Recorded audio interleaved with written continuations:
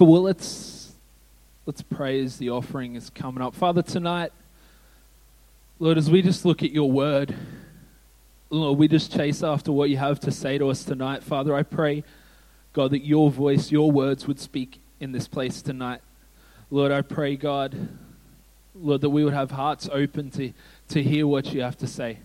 Lord, that tonight seeds would be planted inside of people. Lord, mindsets would be changed. Hearts would be shifted towards you, God. Lord, I pray, Father, you would have your way. Do away with all man's desires in this place tonight, Lord. Let it just be your will that's done. In Jesus' mighty name. Amen. Man, I apologize if I have to take a bit of a drink of water or something. I had a wisdom tooth taken out on Thursday, so I'm feeling a whole lot less wise. But it took an hour and a half just to get one out, so it did the trick. But has anyone ever been in trouble for doing something right? Steve, put your hand up. Has anyone ever been in trouble for doing the right thing? So as a kid, I remember I used to take my lunch to school, primary school, and I don't remember his name, but little Billy used to sit there, and sometimes little Billy didn't bring any lunch, and so I used to share my lunch with Billy, and I'd give him my roll-up or whatever I had there. Sharing is caring, and I thought, I'm doing the right thing here. I am absolutely doing the right thing. I'm blessing Billy, and I'm giving to him and all that, until I got home, and Mum said to me, "Did you eat all your lunch?" And I said, "Mum, no." This is followed after I asked the question, "Mum, I'm hungry. Can I have some food?"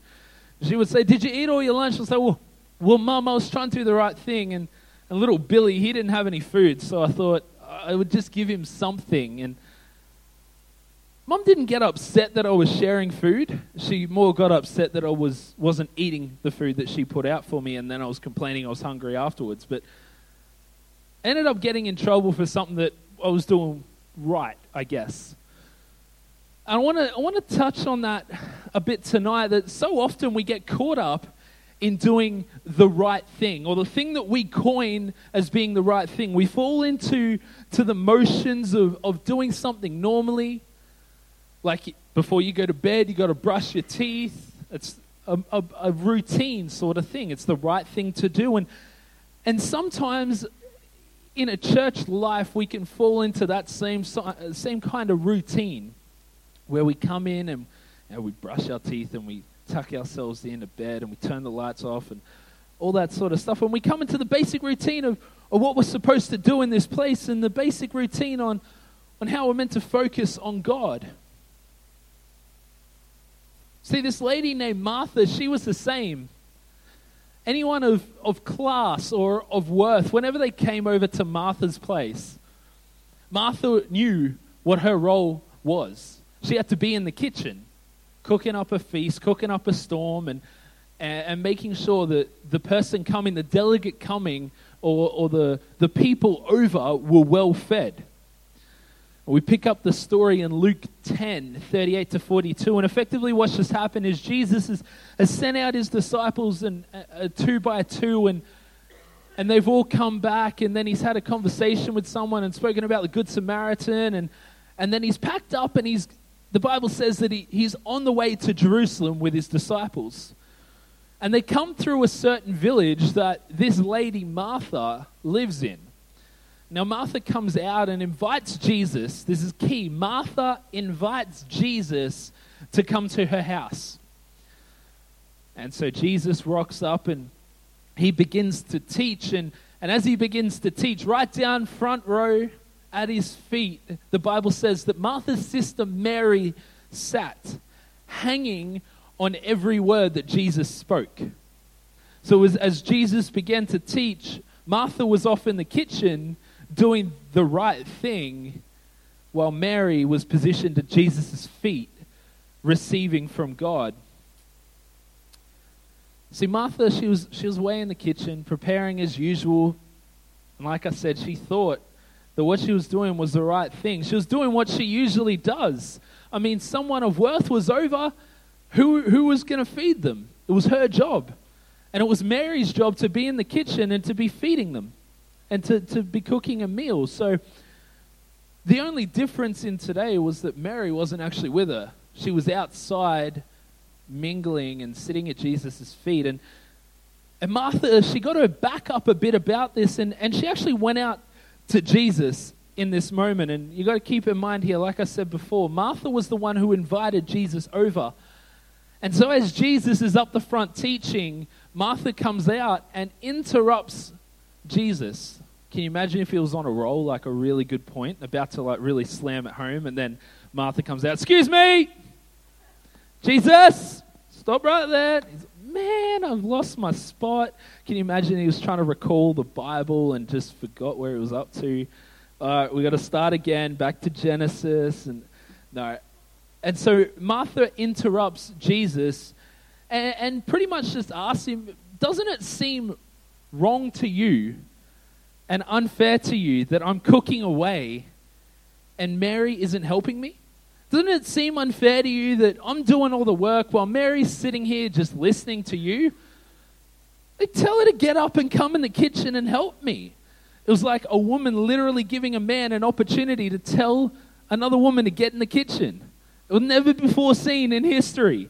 Never again seen in history. See, Martha literally recognized Jesus.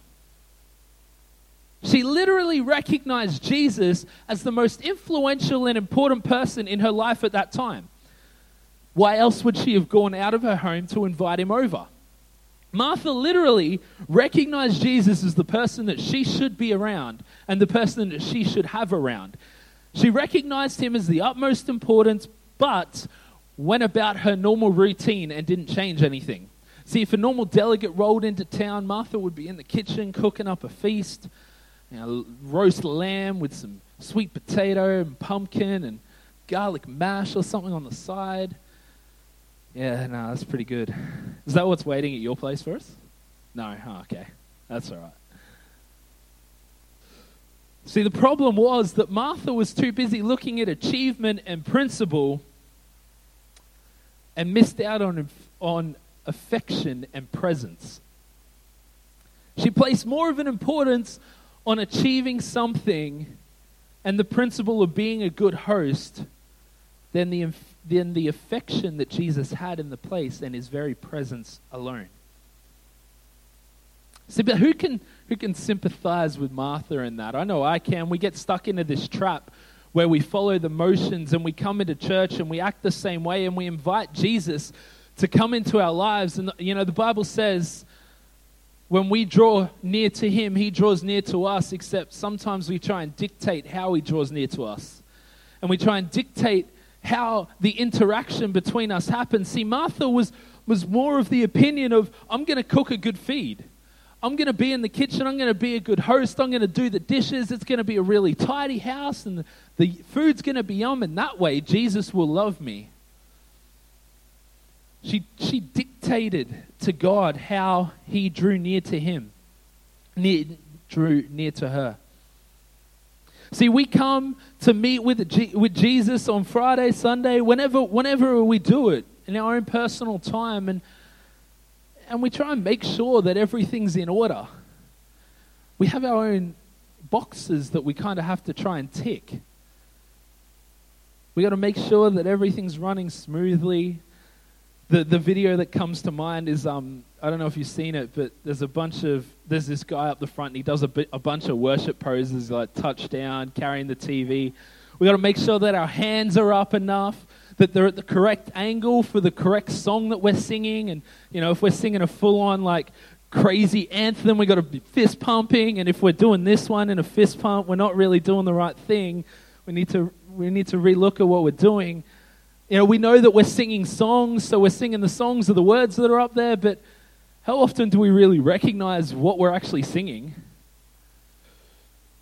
See, Martha cracks it when Mary isn't doing what she should be doing.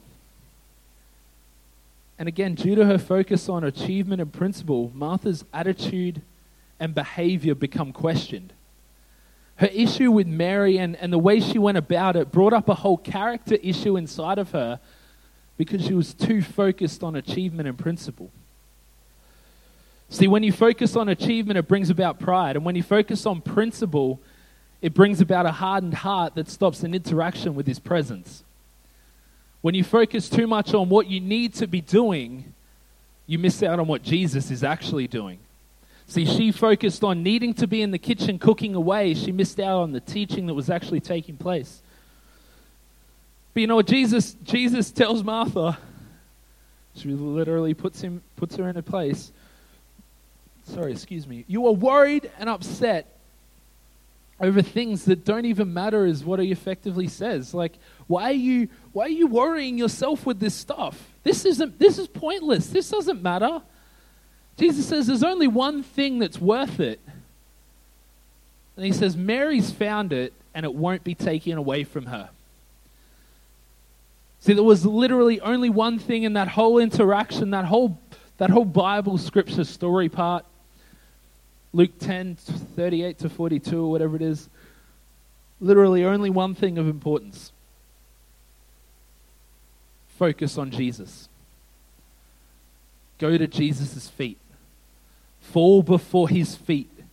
Listen, hang on every word that he says. Focus wholeheartedly on him. See, we when we encounter Jesus, we try and make sure that our lives are in order. We try and make sure we fit the part. We look the bill. People always talk about that on the way to church, you have that conversation. Okay, I've got to put my smile on. Got to get myself ready.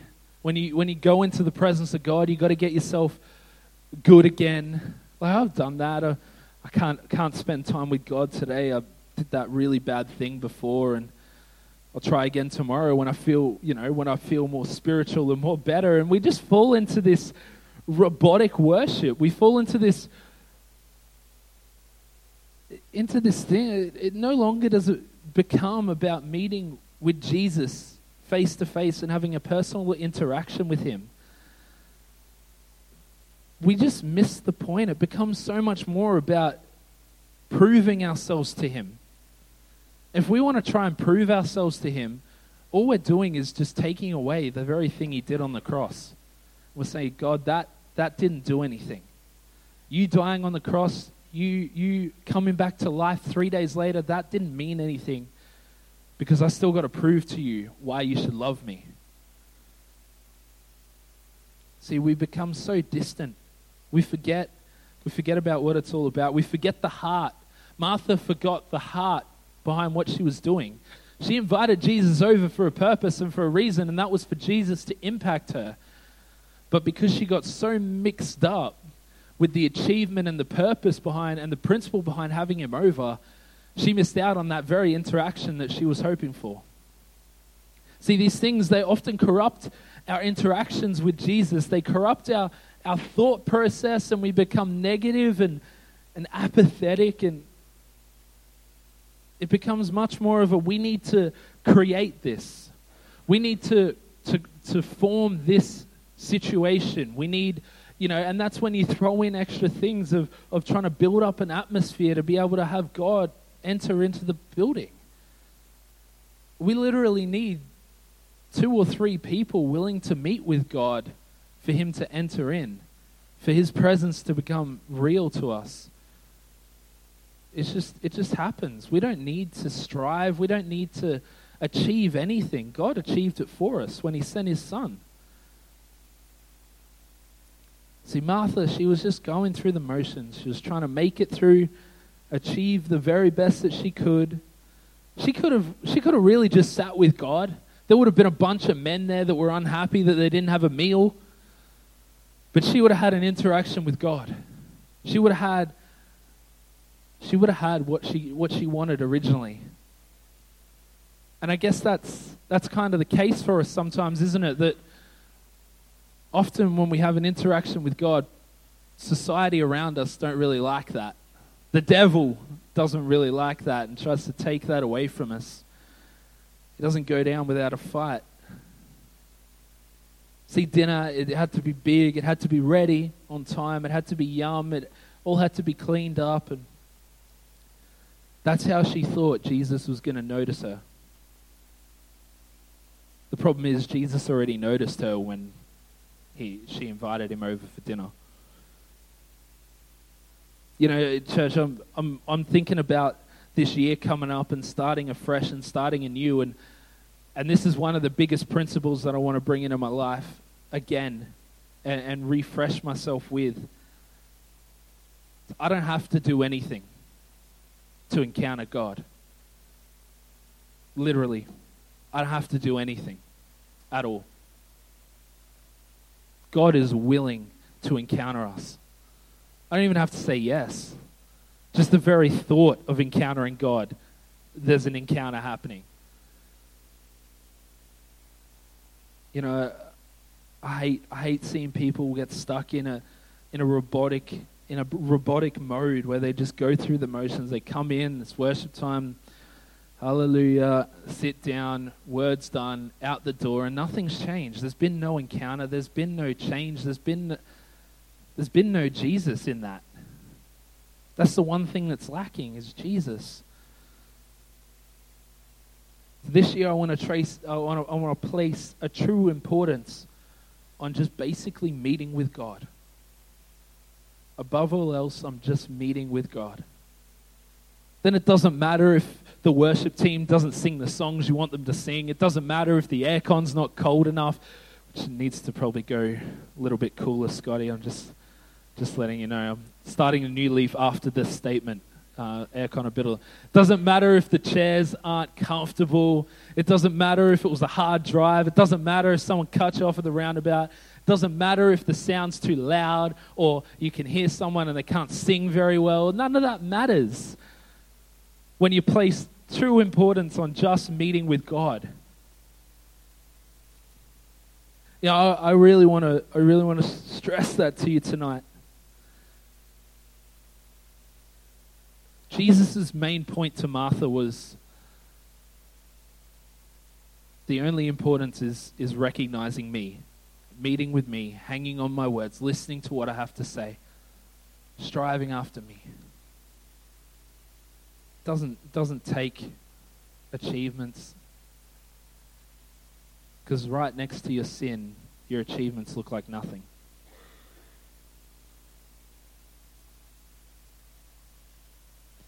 So I just want to challenge you with that this year. Make this year of 2018. Don't be late in 21:8. Be out the gate in 21:8. I should have ate in 21:8. I don't know, I've been trying to work on one for a while, but I'm just not there. I don't know how you're going, but I haven't got there. There's nothing there. Don't miss the, I don't know. In 2018, make it a year of focusing solely on interacting with God. Strip away everything else. Learn to sit at His feet. Learn to encounter Him in the most basic environment. Put on joy every day. Put on praise every day. And meet with Him every day. Let's pray. Father, we just thank You for tonight. God, I thank You for this amazing example of how we should meet with You, God. Lord, I pray that this year, Father, it would just be a meeting with You, Lord, that we wouldn't strive for anything. We wouldn't try and achieve anything, God, but we would recognize that just coming before You is enough. Just coming before You is more than enough. Lord, I pray for these people in front of me, Lord, that they would get a real hungry heart to spend time with You, a real hungry heart to want to know You more, a hungry heart for the words that You speak, for the things that You have on their lives, God. I pray for 2018, Lord, may it be an amazing year of spending time with You, coming back to the basics and recognizing You as King of Kings and Lord of Lords. In Jesus' name, amen. Amen. So, cool.